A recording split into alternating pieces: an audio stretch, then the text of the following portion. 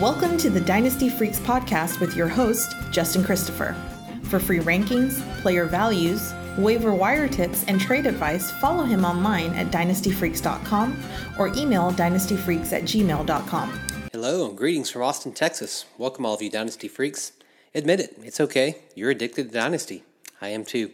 My name is Justin Christopher and I am a Dynasty Freak. That's a freak with two E's. It's a long explanation. Anyway, I love the NFL, watch every game every week, love drafting, trading, scouting, managing all of my teams 365 days a year. So do you. So let's talk some Dynasty. Here's what we have in store for today on episode number 61 of the podcast. Week 2 is in the books, and so we're going to go through some of my overall impressions from week number 2 after watching all of the games, and just make some comments on the Dynasty and the NFL transactions that were made throughout the league this week. Man, just got finished watching the Thursday night game. It was pretty fun, even though it was two boring teams. Jacksonville is much more interesting now, aren't they, with a little Gardner Minshew. The new era has begun. Actually picked him up in one of my leagues last week off the waiver wire, and be pretty fun to see what happens with him. And more impressive, of course, is DJ Chark. Just comes out of nowhere this year. I definitely admit that I was not high on him in the draft process a year ago, and did not think that he would do what he's doing right now. So pretty impressive by him. So I'm going to talk through some of my overall observations from week number 2. We'll look at some of the waiver wire suggestions that I noticed in my leagues this week, as well as some trades, and also talk just about some of the news from the week. So let's hop right in. Week number 2 in review. Top 5 observations overall. First observation is that week number 2 is team course correction. This is a course correction week. Week 1 always causes like a ton of overreactions, right? You have all these expectations, you've been waiting, and you've got everything all kind of built up for what you think will happen. Week number 1 happens and things don't go as you suspect, and so it causes a lot of overreactions. But, you know, you're a Dynasty Freak, you're smart, you stay calm and wait, because after week number 2 you see there is quite a bit of course correction, and you know it's a long season with many data points to come. So many teams and players that gave us great concern in week number 1 really had bounce back weeks in number 2. Even slight ones like Jameis Winston, like he's not going to lose his job. He'll get comfortable in the Arians offense. He improved a lot coming into week number 2. You think about Matt Ryan and Julio Jones, who I own a ton of. They did their normal thing this week after looking totally pathetic in week number 1. Although their offensive line is still a mess. More on that to come here in one of my other points. I think about Green Bay's offense. They can move the ball just fine, and they can score when they're not playing Chicago on opening night. Or you think about Jimmy G and the 49ers offense. The fact is that they can score and win games without needing defensive touchdowns like they needed in week number 1. Shanahan gets fantasy value out of literally any running back that comes into his system.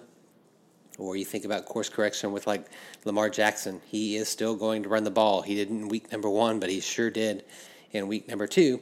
If you're going to make him beat you on the ground, he will beat you on the ground. And so each week of the NFL gives us more data points to help solidify player value. So don't overreact. Just remember, there's a lot of more data points to come before you really need to react. Give it a couple more weeks. Second major point, and this is probably the biggest thing that happened this last week, is quarterbacks are falling. Quarterback fallout has just been amazing over these last 2 weeks, and particularly this last week.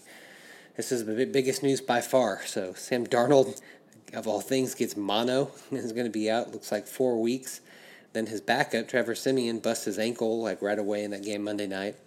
Ben Roethlisberger injures his elbow and has surgery this week. He's gone for the season. Drew Brees injures his thumb, has surgery this week, and is out 5 to 6 weeks. Cam Newton hurts his foot. Looks like he's not likely to play this week. And if you add to all of those injuries, the Andrew Luck retirement, the Nick Foles injury from last week, and the fact that Daniel Jones is now replacing Eli Manning, that means that 22% of teams are starting quarterbacks that they did not intend to start 3 weeks ago. 22%. Like that's, you could basically say a quarter of the league is starting quarterbacks this week that they did not plan on starting just 3 weeks ago when they were getting ready for the season. So this is really brutal because it's destroying a lot of value of and impact of players since, of course, offensive production is so directly tied to the quarterback. So we've got 25% of the league basically with a new quarterback. And so this is hurting a lot of our player value and making it hard in our dynasty values to figure out where players go. So that was number 2 observation from the week. Third observation from the week, sorry if this one hurts you, but defenses and kickers are the worst and the best. Like, I know many people prefer to play in leagues without kickers and defenses, but I actually enjoy them. Weeks like this, however, are a great argument against me, for sure. Kickers were the worst this week. They missed so many field goals and so many extra points, and so thus missed a lot of fantasy points and or got negative points, depending on how the league rules are for your leagues. Like, if you get negative points for missed field goals or extra points, you had some bad kickers this week. And, of course, on the defensive front, man, if you played against the New England defense like I did in 3 different leagues, you lost, just like I did. It's ridiculous that New England scored 40 to 50 points against me in the 3 leagues that I played against them this week. Stupid defense that gets a shutout and 2 defensive touchdowns and just destroys Miami. Pretty frustrating.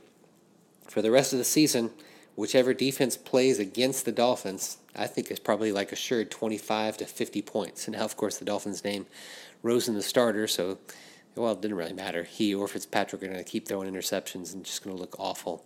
And so, hey, my Cowboys get them this week. I've got Dallas defense in 1 league, and I'm a Cowboy fan, so I got that going for me. Defenses and kickers are quite a drag unless you're on the positive side of that. Fourth observation that I had for the week overall is that offensive lines are killing running backs. Several teams have just horrendous offensive lines, and they're killing their running backs. Joe Mixon has no chance in Cincinnati. He has 27 total yards rushing this year. Now, he has had an ankle injury, so he's been out just a little bit, but still, 27 rushing yards in 2 games. Think about Washington, the Redskins. They really need Trent Williams to come back. Washington is averaging 37 yards rushing per game. 37, that's crazy. Adrian Peterson's too old to create his own yards. Geis is hurt already. And so Chris Thompson really is probably the back to own there in Washington because of his reliability in the passing game, because they simply cannot run behind this line. And then finally, Devontae Freeman. He can't do anything in Atlanta as long as their 2 rookie linemen are injured. Like, they draft 2 rookie linemen, they know it's a need, they know it's something they need to address, and the poor guys get hurt. And so Freeman has only had 41 yards rushing in 2 games, and I don't see this changing at all. So those are some of my top 4 overall observations for the week. Now let's move on to talking about just some of the injuries and the impact that they have on players. Of course, we had some big injuries this week, chief of which were these 2 quarterbacks, Drew Brees.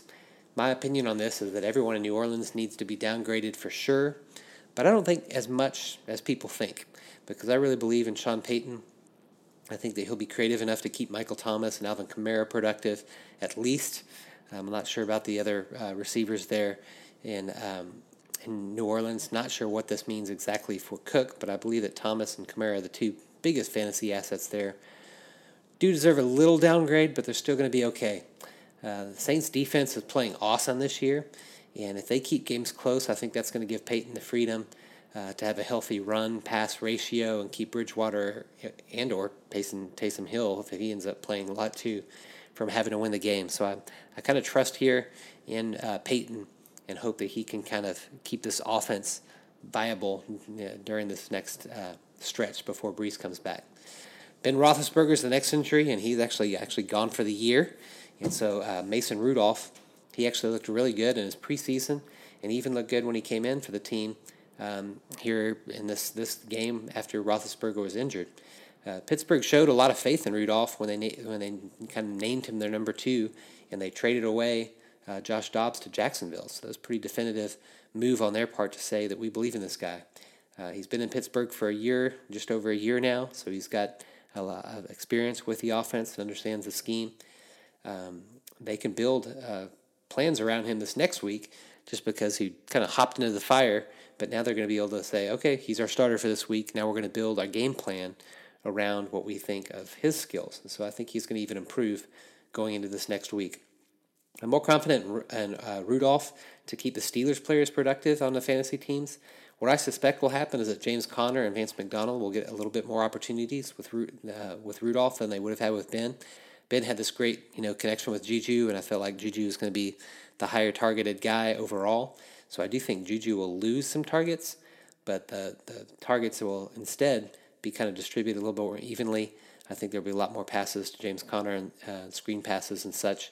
And we already saw it in when he came in week number 2 here that Vance McDonald got 2 touchdown passes from Rudolph. So I think everyone's going to speculate. Of course, it's already been happening a ton this week. If you listen, they're going to think that he's going to target the heck out of his college teammate James Washington, who likely is coming in after Moncrief definitely played his way back to the bench by looking awful in the first 2 weeks. So it is probably likely that James Washington is going to get a lot more play. But I kind of want to wait and see on that. I'm not going to jump totally into that narrative that just because they're college roommates and they did well in the preseason, that's going to mean a lot for the season when he hops in here. But I do think that Moncrief has played his way onto the bench, and so Washington is going to get his chances, as will Deontay Johnson. Third injury to report on is kind of 3-1. Deshaun Jackson, Alshon Jeffrey, and Dallas Goedert. Man, Philadelphia was the walking wounded on Sunday night. These injuries thrust Nelson Aguilar back to the spotlight, and he did awesome. It also gave J.J. Arcega-Whiteside, who we call J-Jaw, 93% of the snaps, though he didn't do much at all with them. I would actually try to sell Aguilar, especially after this great game that he had. If he's to have one more great game, like if these guys are out and he becomes like the number one target for the second week in a row, I would really try to sell him. I don't believe in his long-term dynasty value in Philadelphia. It took these injuries for him in week number 1. He had 2 receptions, but now that these injuries last week, he had 8 receptions in week 2. I think when these guys get healthy, he's going to go back to being the third or fourth target there, really probably the fourth target there in Philadelphia. And so, man, if he has another great game here in week number 3, so his second week to be like the leading target for Philadelphia while these guys are injured, I'd be trying to sell him if you have him. Plus, the reason why is because I love J-Jaw. I love J.J. Arcega-Whiteside. I think that he's the primary dynasty value among these wide receivers in Philadelphia. Granted, he did totally nothing on Sunday nights. That was pretty disappointing, but I really believe that that's because he didn't practice with the first team, was unprepared to get literally 93% of the snaps. He did not expect that going into this game. And so now he's got a week of practice. I think that this next week is going to be his breakout. And so if there's a chance that you could buy him, kind of hard to buy a rookie that people are still hopeful for, and when he finally looks like he's going to get his opportunity. But I picked him up like in a trade last week and drafted him in a couple leagues as well. So I'm super excited to see what he does this week after a week of practice with the first team. Next injury was Michael Gallup. This is a real bummer for me as a Cowboy fan. Gallup was off to an incredible start to the season. He could have easily moved into what I would say even like a top 30 range as a dynasty wide receiver. He'll be back in a few weeks, pick right up where he left off. In the meantime, what this means for dynasty value is that, the ghost of Devin Smith came out of nowhere to have a huge game last week, and it looks like he's going to play in place of Gallup while Cobb stays in the slot for Dallas. I don't think that Devin Smith will get a huge target share. We'll now get that same target share that Gallup had, so I'm not that eager to buy him. Though I did look for it a few times in a few weeks. I do believe that Cobb will actually get an increase in targets, though, and his value is going to go up just a bit. As for Dak Prescott, I think that he'll be just fine without Gallup. I don't think it'll affect his dynasty value very much during these weeks while Gallup is out, but he sure looked good. So when Gallup comes back, Dak's going to be just a tad better if he can't be better already. He's already moved in, I think, into my top 8 quarterback rankings for dynasty value already. Next injuries to talk about is Damian Williams and LaShawn McCoy. Man, this muddy backfield gets even muddier. Pretty frustrating. They're calling each of these guys, quote, day-to-day in their recovery. But fantasy owners, what we really want is we really want one of them to be ruled out. Like if one of them's ruled out, the other value, at least for a short time, would really spike. Ankle injuries and knee injuries tend to linger. So I would not plan to play either Williams or McCoy this week unless one of them's ruled out, and I was like in a really big pinch. Of course, Darwin Thompson, the preseason riser, He's only had 3% and 5% snap count the last 2 weeks, so not really being relied on.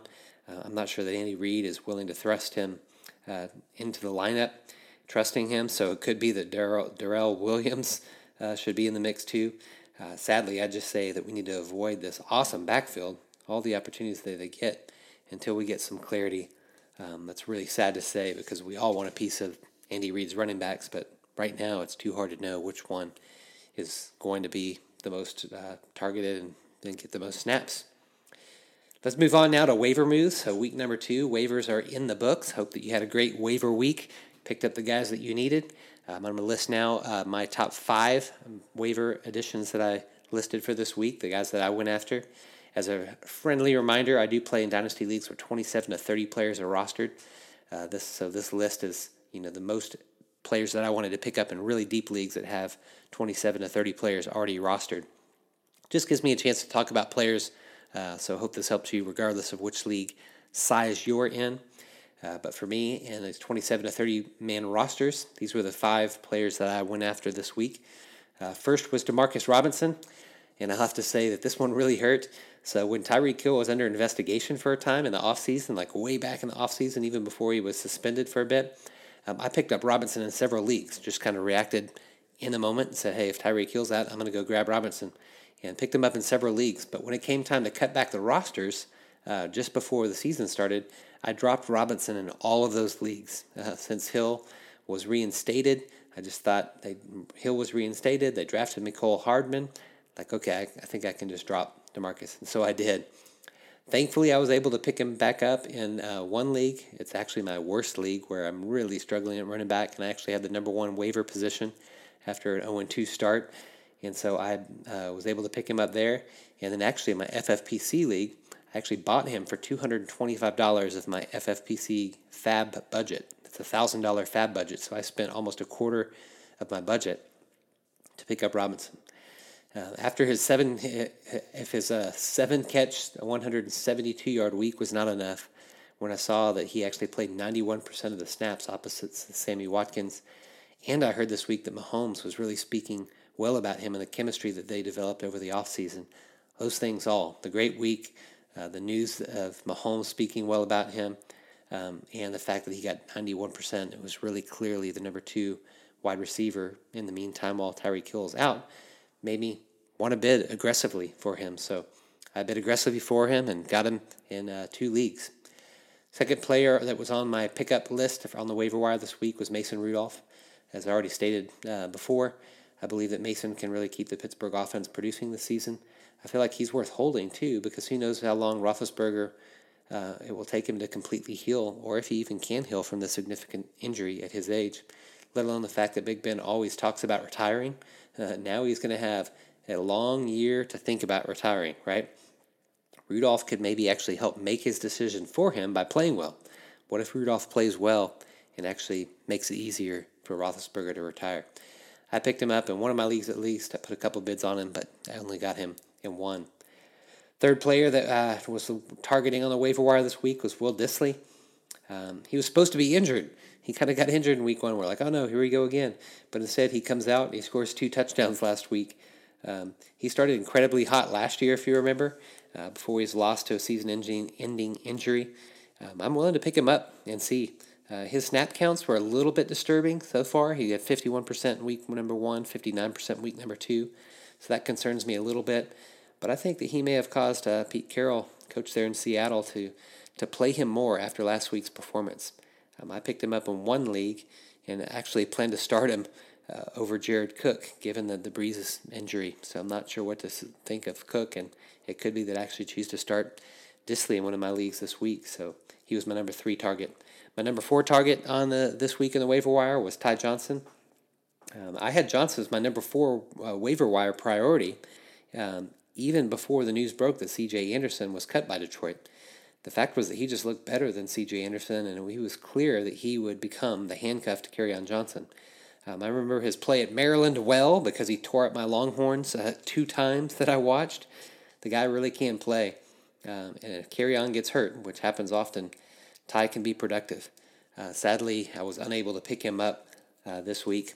My buddy Dave Brown sniped him from me in one league, and actually in a lot of leagues he was actually already rostered in the leagues where I was trying to target him.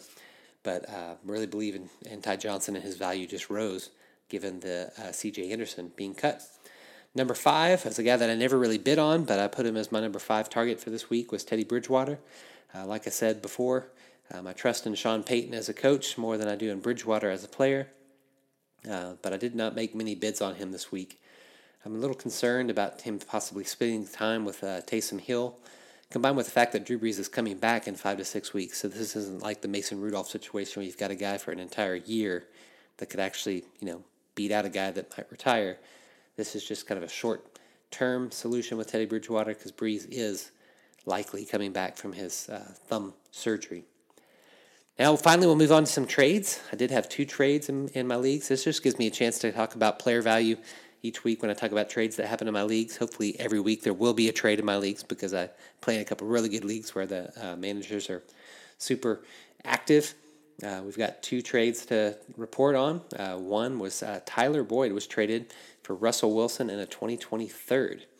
So this trade, unfortunately, was made by the poor guy that I traded Ben Roethlisberger to last week. So he trades for a quarterback in Roethlisberger who gets hurt, and so now he was kind of desperate and looking for another quarterback.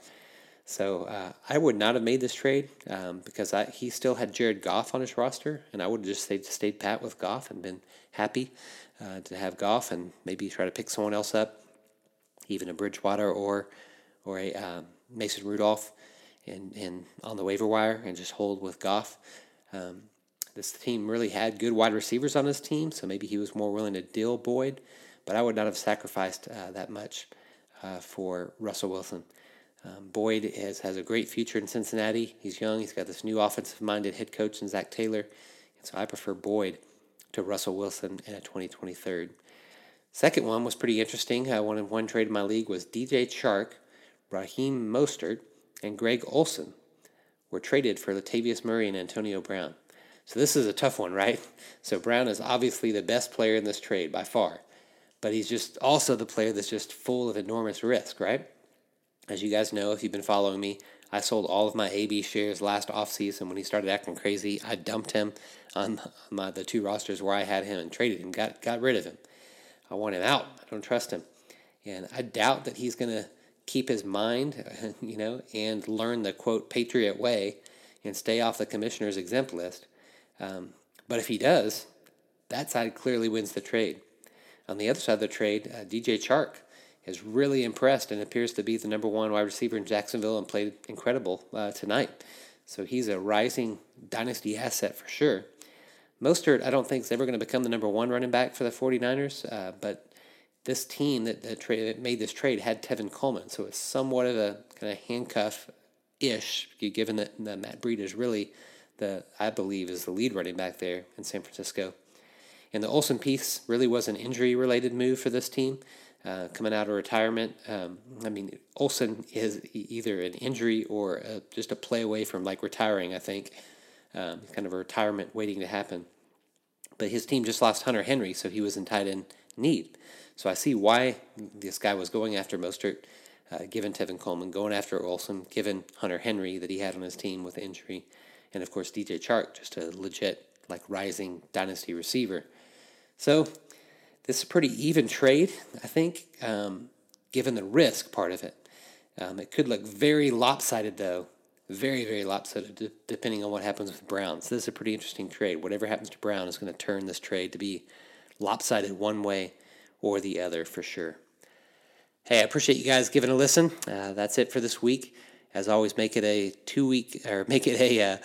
two-way conversation anytime by contacting me at Dynasty Freaks. That's Freaks with 2 E's at gmail.com, dynastyfreaks@gmail.com, or just contact me through the website, dynastyfreaks.com. I appreciate you giving a listen. Would love it if you would rate and review. We don't have any new rate and reviews for this week to report on. That would really help a lot. I'd appreciate it if you would go on iTunes and do so. Until next time, though, you know what to do. Go out there. Get freaky. Thanks for listening to the Dynasty Freaks podcast with your host, Justin Christopher. We welcome your thoughts and advice. Let us know what you'd like to hear on the podcast or see on the website to help you dominate your league. Justin prides himself in responding to every email, so hit him up anytime at dynastyfreaks@gmail.com and follow him on Twitter @LonghornJustin.